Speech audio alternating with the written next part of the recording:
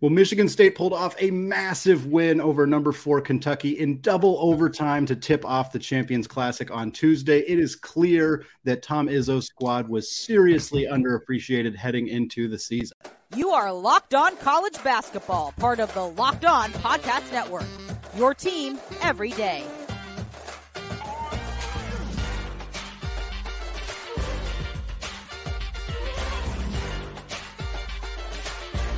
What is up? Welcome to the Locked On College Basketball Podcast, part of the Locked On Podcast Network, your team every day. I am your host, Andy Patton, and today's episode is brought to you by LinkedIn Jobs.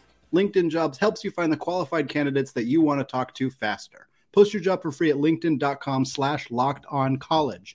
That's linkedin.com/lockedoncollege to post your job for free. Terms and conditions apply. All right, 5 days after losing by just 1 point to Gonzaga aboard the USS Abraham Lincoln, the Michigan State Spartans took John Calipari's Kentucky Wildcats to double overtime before pulling off a victory. Matt Sheehan of Locked On Spartans joins me today. Matt, after watching Michigan State this past week and watching them today, first of all, I hope that everything is okay with your heart and the heart of the fan base in Michigan State. But I just got to ask, this team sure looks like one of the 25 best teams in the country, don't they? Right, doesn't it? And I was the mopiest little zoo lion after what happened Friday in the aircraft carrier. 12-point lead in the second half against the number 2 ranked Gonzaga squad. And look, there was a faction of our fan base that was like, hey, yeah, we lost, but I'm pretty happy. We look pretty good. I wish I was in that faction. I was not. I was actually devastated that we lost that game. More devastated than I've been in a November game since the 2005 Maui Invitational game when we played Gonzaga. No one else is going to remember that, but I was devastated because I thought we're not going to have a lot of these chances in this gauntlet of a season to have an opportunity to beat a top 5 team like this. Because I was honestly kind of chalking up a loss in the Champions Classic. Kentucky's really good. Yeah. But boy, do I look at Friday a lot different. I'm looking at it like everyone else was. That, hey, this is a team that can hang with top 5 teams in the country because, well, they just did it 2 times in a row. Didn't seem like it was much of a fluke. And, well, this time, thank God, pulled out the win, which is always fun to do. So, yeah, this is a top 25 team, maybe top 15 if I'm really feeling myself right now, which kind of. So I'm with you 100%, Matt. I think there's a top 15 team in the country. I think you look at, Gonzaga and North Carolina are still on the top spots. North Carolina hasn't looked great in their games, but there's no reason to move them off that spot. We'll certainly see how Gonzaga handles Kentucky when they play them on Sunday. Houston obviously is right in that conversation. There's Baylor and Kansas and Duke and a lot of other teams kind of right in that bunched up there. But after that, I don't think there are any teams that I would conclusively put ahead of Michigan State after that top 6 or 7 teams. And I mean, out of those top 6 or 7 teams, Michigan State beat one of them and they came 1 possession away from beating another one. So to me, we know Tom Izzo can coach. We know that he gets the most out of teams that maybe don't have on paper the talent that you would expect a top 10 or top 5 or top 15 team to have. But so far through the first couple of games this season, it is really hard to not say that Michigan State is one of the 10 or 15 best teams in the entire country. Yeah, and I get why Michigan State was unranked, no doubt about it. They kind of, I guess not limped into the tournament last year, but they did cut it somewhat a little close, but they definitely limped in the year before that. So that's back-to-back years. And honestly, how many times do we hear it on the broadcast tonight that, well, this Michigan State team doesn't have a superstar? And that's still valid. We're still figuring out who our go-to guy is going to be late in the game. But, man, if it can be by committee with Joey Hauser, who is the human form of cryptocurrency, he's either going to have this incredible game and think oh my God, late first-round draft pick, or he's going to have a game where it's why isn't he just working on enterprise right now? So it's crazy. But Joey Hauser tonight was the MVP for Michigan State, I think. And then you have A.J. Hogarth, of course, Tyson Walker, a lot to be said about them, Jaden Akins, but holy crap. I talked about it on my podcast. I can't think of another guy in Michigan State history. And honestly, you could pull out maybe not a ton of examples from college basketball history of guys that have taken a 1-year leap that Mady Sissoko has. And I know we're 3 games into the season. I get it. But look, we're talking about a guy who averaged 4.5 minutes per game last year, 1.1 points. And that was after his sophomore year. It's not like he was behind this stud center and barely got playing time. Oh, no, he was supposed to be good last year. And it was just a slow process. And it's well, now we got to pray that this guy is serviceable. How about a superhero? Like he's looked. It is a small sample size. It is 3 games, but man, everything that happened on the carrier, him getting boards, ripping down dunks, like it didn't look fluky after today, and he looked. Look, I'm not gonna. I'm emotional. I'm very passionate right now. I'm not gonna go crazy and say he looked just as good as Oscar Tshiebwe, but like he held his own, and that's something that I did not think would happen before the season. And man, how could you? Later, right? How could you think that before the season? The dude played 5 minutes a game last year, right? And now, 2 of his first 3 games of the season have gone against the 2 front runners, not some of the front runners, the front runners for National Player of the Year. Drew Timme, Oscar Tshiebwe, and look, both those guys had good games against Michigan State. That is a valid point. Yep. It's not like they struggled. Tshiebwe came off the bench and nearly put up 20-20 today because the man is an absolute monster, and that's what he does. Drew Timme, I think, was responsible for Gonzaga's final 18 points in that game. So, yeah, those 2 guys are going to do what those 2 guys do. That's why they're on this list. That's why they're in that conversation. But Mady Sissoko, in those 2 games, 15 points, 8.5 rebounds per game. Not total, per game. He averaged 15 and 8.5. He shot 9 of 15 from the field. That is 60% from the field for Mady Sissoko against Drew Timme and Oscar Tshiebwe. Yes, those guys are not known necessarily as defensive players, although Tshiebwe is pretty good on that end of the floor. Yeah. Regardless, for him to come in and do that, Tom Izzo spoke at length in the offseason. He's had his issues with the transfer portal. He's made his opinion fairly clear. There was some criticism of this program of, hey, why didn't they add some front court depth via the transfer portal? Maybe Tom Izzo knew something that we didn't, huh?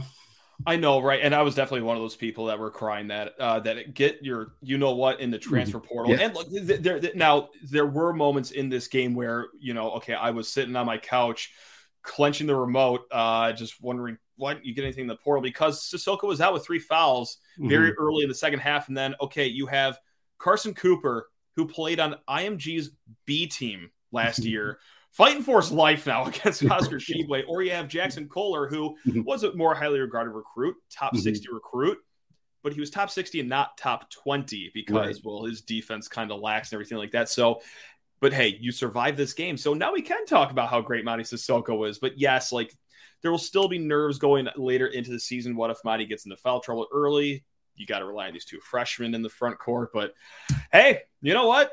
On this Tuesday night after beating number 4 Kentucky, we focus on the positives here in Michigan State. So that is 100% a massive positive. And I need you to check me right here. That didn't really seem like that big of a fluke upset, if you will, too. And I know we talked about it. Michigan State is potentially a top 15 team, but that's what delighted me the most about this. Is not a fluke at all. No, it looked like they belonged. It was great. It was absolutely. awesome. And I think there was some conversation about is Severe Wheeler going to play? He'd been dealing with some injuries. Sure. Is he going to be 100%? Tshiebwe, is he going to be 100%? Both those guys came off the bench. Look, they did not look like they were not 100%. They feel good. Calipari didn't say that after the game. That was not an excuse anybody used, and it shouldn't have been because they were the 2 best players on the floor for Kentucky. Obviously, the Wildcats have some gelling that they need to do. They got a tough matchup coming up against the Zags on the 20th. But at the end of the day, Michigan State did not look like a okay team that got lucky and beat a good team. They looked like a darn good team that had beat one good team and came really close to beating another good team. What a start to the season. Yeah, and this defies any of the expectations I had. I mean, because I was thinking, you'll go 1-2 going into this Friday's game at home against Villanova. Could very well lose that, become 1-3, and then, oh my God, you start to spiral. It's like peak 85 could be a disaster, but I don't know when I'll learn. I've only been a fan of this team for my entire life, and Izzo's been the head coach that entire time too. I don't know when I'm going to learn to stop just doubting him going into a season. When am I going to just start trusting this Hall of Fame coach that I've known for the better part of almost 3 decades? I don't know. Maybe it'll be next year. Who's to say? Because Tom Izzo had the boys playing tonight. Well, part 2 of the Champions Classic may not have been quite as exciting as part 1, but it was still an outstanding game with a couple of diaper dandies showing out in a big way down the stretch for both Kansas and Duke. More on that soon, but before we get there, I want to tell you all about today's sponsor, LinkedIn.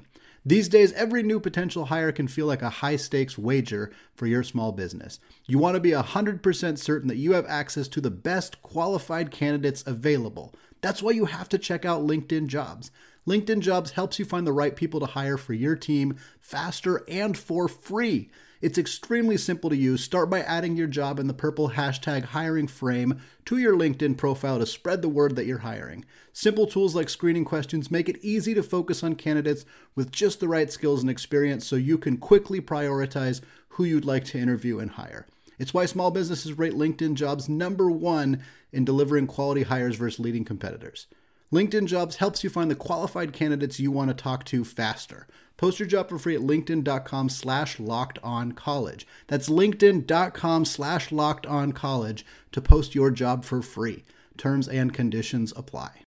Well, the first game of the Champions Classic was an instant classic between Michigan State and Kentucky. Not quite as exciting of a game in the second half between Duke and Kansas. We still saw two really good teams go at it. Kansas pulled out a 69-64 victory.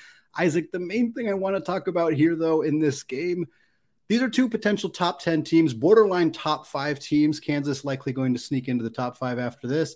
And they could not shoot the ball at all. Do you remember when Gonzaga and Michigan State last week played on an aircraft carrier, a game everybody and their mom knew would be a poor shooting game? Those two teams combined to shoot 7 for 34 from deep. That's 20.5%.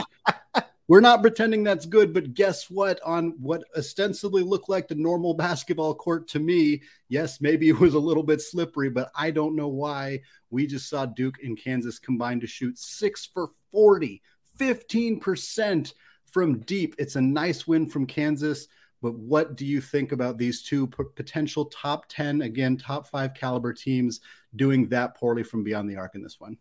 Well, I tell you, I thought Mike Krzyzewski and Bill Self both coached great games in this one. And no, wait a second. Neither of them are on the sideline anymore. And I think that's the biggest thing right out of the gate. It's so weird to see Kansas and Duke playing and not have Coach K or Bill Self on the sideline.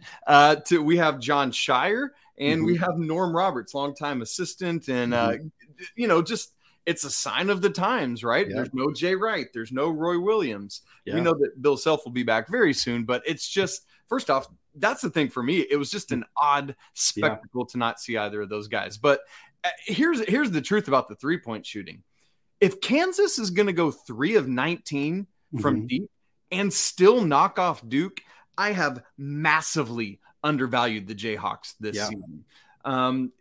When I look at like the finishing 5 on the court, to me, that has the makings of a unit that could potentially repeat as national champions. I absolutely love Grady Dick. I cannot get enough.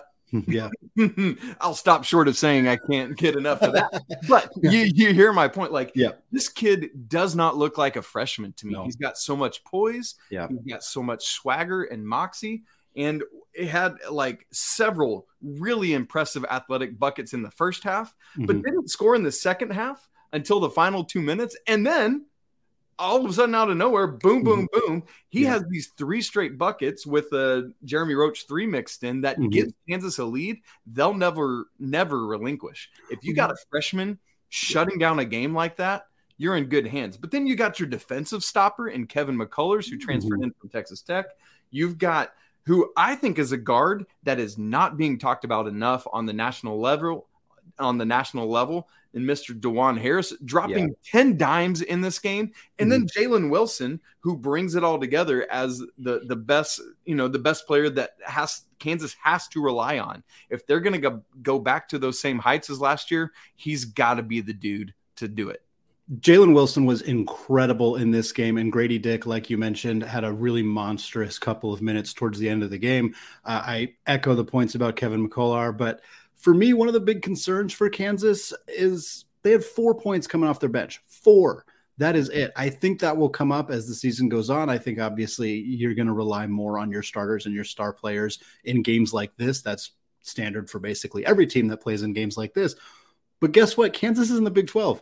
They got a lot of games like this. They got a whole lot of games that are going to be tough wire-to-wire matchups. And for me, if we don't see their bench step up and be more of a contributor, if they're relying really heavily on Wilson to score a third or more of their points like he did in this one, that to me is going to be an issue. I think that this is a really nice win for Kansas. Clearly, anytime you can knock off Duke, anytime you can knock off a top 10 team, you got to feel really good about it. But while I think Kansas winning this game while shooting really poorly is a pretty tremendous accomplishment and something that they should be really happy about, I think you can see some holes. You can see some reasons that they might have 3 or 4 guys that put together could give them a finishing lineup that's going to win a lot of games in the NCAA tournament. But to get there, to get to that top seed and to not get picked off early, you got to have that depth. And right now, I need to see it from them first.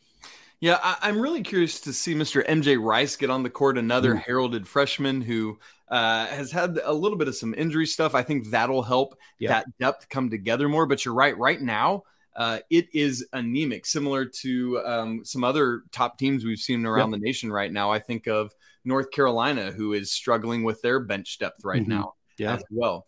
But as for the Duke of it all, better days are ahead, right? Now, as you said, like anytime a team can knock off Duke, that's a big deal. Duke has coming into this event has the best record in the Champions Classic of the 4 teams. But last night, they take an L. And I think when you rely so heavily on freshmen, when you have a first-year coach in John Shire, you're going to take lumps like this. Duke is phenomenally talented, but they're going to lose multiple games this season. We're going to talk more about the ACC in just a second and how atrocious it is. So they'll probably handle conference play pretty well there. But I know Derek Whitehead is still out injured. We haven't seen him at all. Derek Lively coming off the bench. And so for me, the freshman that has been most impressive so far is Kyle Filipowski. This dude is a legit 7-footer. He's out running the break. He's pulling up, hitting threes, and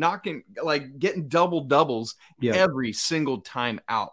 I am highly impressed with what Kyle Filipowski is bringing to Duke so far. What did you think of his performance, Andy? Kyle Phillip, I watched every Gonzaga basketball game for years now, and I'm not going to toss out Chet Holmgren comps all that likely or all that often. And there are certainly some differences in their games, but watching this, big 7-foot guy who can lead the break, who can step back, pull up threes, do that kind of stuff. He's also tenacious around the rim. I think when we talk about, really big players who can shoot from the outside, we often don't.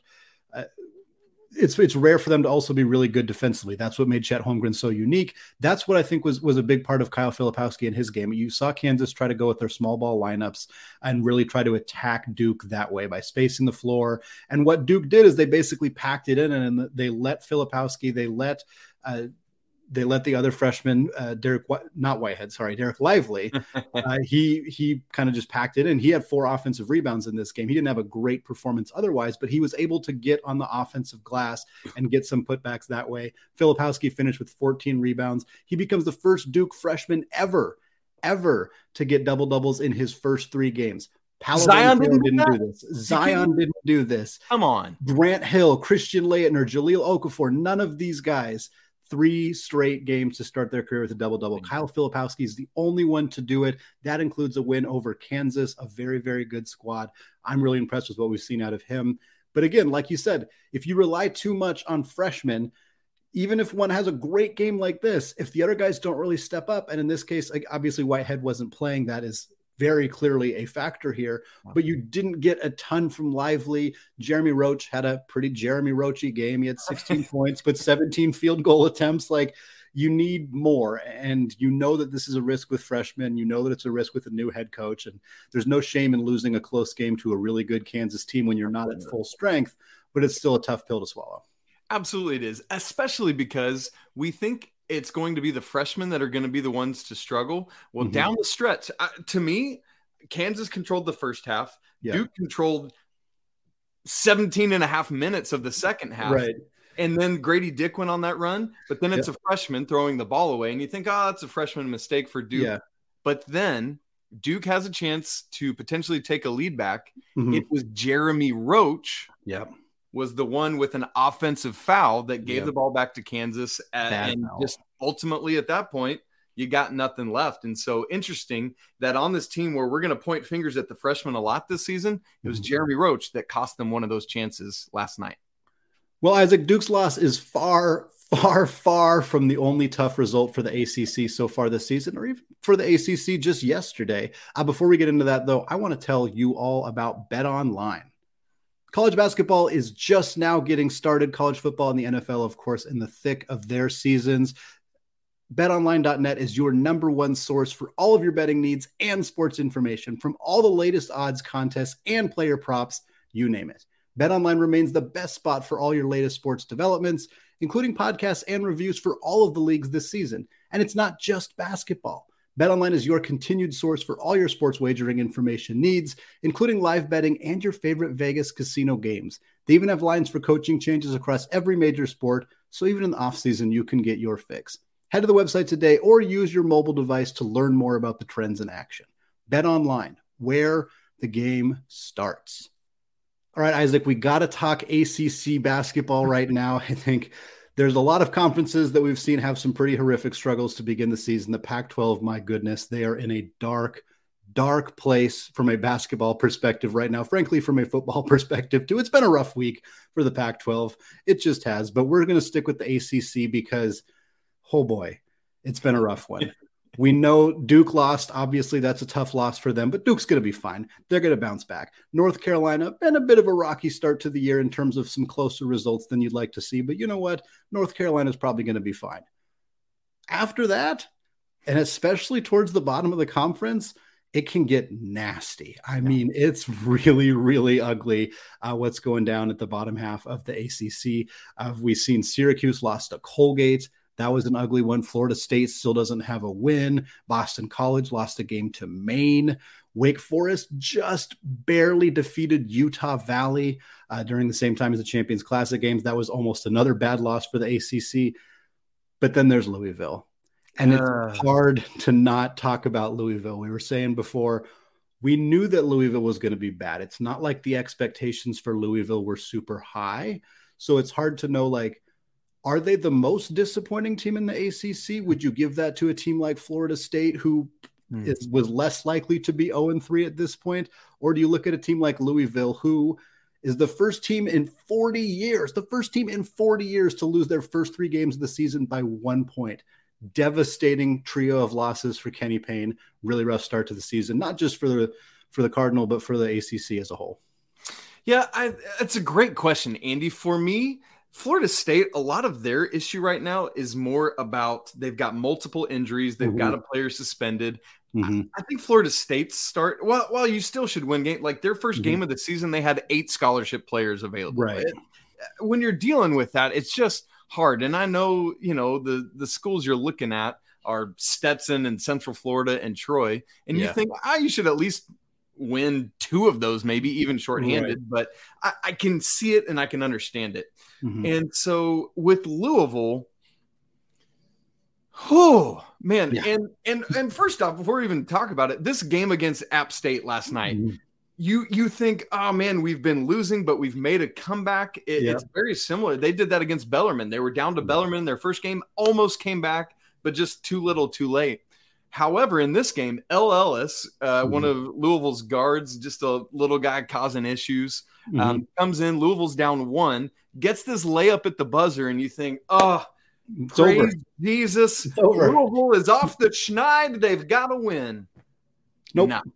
No. Upon review, the ball was still on his fingertips right as the buzzer turned red. And so there you go. Louisville is now 0-3. For Kenny Payne, it is a miserable start. I'm not worried about his job security because with everything Louisville's going through with the sanctions weren't as bad as we expected, but with the sanctions and other stuff, there's going to be grace and patience there. But my word, a program as proud as Louisville cannot have this. And so there will have to be changes to turn Louisville's season around. Not to mention they just lost DJ Wagner to Kentucky in recruiting. And so, So yes, I expected Louisville to be bad, but bottom of the barrel bad like this? No. I cannot wait to see what happens to them in ACC play. I mean, goodness gracious, it's going to be bad. But as for the rest of the ACC, here's a dirty little secret, Andy. Ever since the ACC poached all those Big East teams a couple years ago, it has not been the same conference. Yeah. It diluted the whole product. When the ACC was 9 teams, it's kind of like what the Big 12 is now, is what I always compare that to. And so you add in teams like Syracuse, who's been this middling team that, because of their zone, they'll make some noise in March or whatever. But Boston College is just a perennial bottom feeder. Yeah. So you just aren't going to have the same level that you did with bringing all those teams in. And so I think that's part of the ACC's struggle. And then even at the top of the ACC, as you mentioned, North Carolina struggling. And big picture for me, this even goes beyond the ACC to saying, Andy, I don't know that I've really been outside of Houston. I've not really been impressed with any of the top 10 teams. Where are you at on that? Are you seeing the same thing I'm seeing? Yeah, Houston has been very impressive. Marcus Sasser is a star. They got some really talented young freshmen on that team who are playing really well right now. They haven't really played anybody yet, and unfortunately, one of their kind of big games. I feel for mid-major teams, and I know that they're very soon to not be a mid-major team, but I feel for these programs when they schedule high major Power 5 programs, because they usually do it a year or two in advance, and you only get a couple a year that are willing to play you. And they snagged Oregon, and that's a nice game for them most seasons. And to start this season, that looks like a really nice game for them. But now Oregon's not very good. Like like the rest of the Pac-12, they're not in a good place right now. They suffered a really ugly loss to UC Irvine. Like, this is a pretty rough team. And now they're in a position where Houston's probably going to come in and they're probably going to beat them pretty badly. And if they do, it's going to help. Don't get me wrong. It's going to help. It's going to help solidify their case for potentially being number 2 or number 1, particularly if Gonzaga falls to Kentucky, which is very possible. But it sucks to only have a couple of really high profile games on your schedule and have them just not pan out and be as exciting a games as you're hoping for. But for me, like, Houston is playing better than just about anybody in the country right now. I think Gonzaga is a little bit harder to judge because they have had one high marquee opponent and they didn't look very good in that game. But some of that is kind of due to the circumstances. And ultimately, at the end of the day, they did win the game. Right. We are going to learn a lot more about Gonzaga on Sunday. Yep. Well, we're going to learn a lot about them on Sunday. We're going to learn more about them on Wednesdays, too. They got Texas at Texas.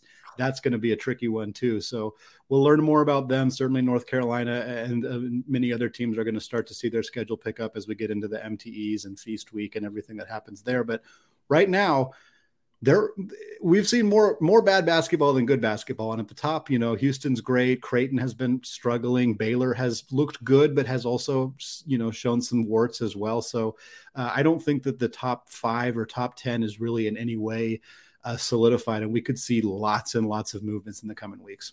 Like Michigan State, put that team straight into the top 10. Yes, absolutely. Michigan State, if they're not top 15, or at the they're going to be top 20 for sure. If they're not top 15, I don't know if I don't know if I could pick more than 8 teams that I would conclusively right now put ahead of them. And of those 8 teams, one of them they lost to by 1 point because of a bad possession at the end of the game. And then, I don't know that you can put them behind Kentucky at this point. So if Kentucky drops, they're going to be right in that conversation. And it seems crazy for a Tom Izzo team that was, 35th, 40th, or whatever they were considered in KenPom before the season, got a few votes, don't really have a star player, but this team's going to be right in that conversation, and they deserve it because not a lot of those high profile teams have looked all that good to begin the season. No, they haven't. And we're going to find out. I'm even looking to see. Yeah. At KenPom, it's already updated. Michigan State's up to 18 now. Wow. So even in the computer, it's picking up on what you and I are seeing with our eyeballs right out of the gate. All right, well, that is going to do it for us today here, Locked On College Basketball. So many more fun games coming up this week and this weekend right here on any podcast platform. You can also find it on YouTube. Go hit that subscribe button if you haven't done it yet already. Thank you all for making Locked On College Basketball your first listen of the day. For your second listen, check out the Locked On Sports Today podcast, the biggest stories of the day, plus instant reactions, big game recaps, and the take of the day, available on the Odyssey app, YouTube, and wherever you get podcasts. All right. Thank you all for listening. Peace out. Peace.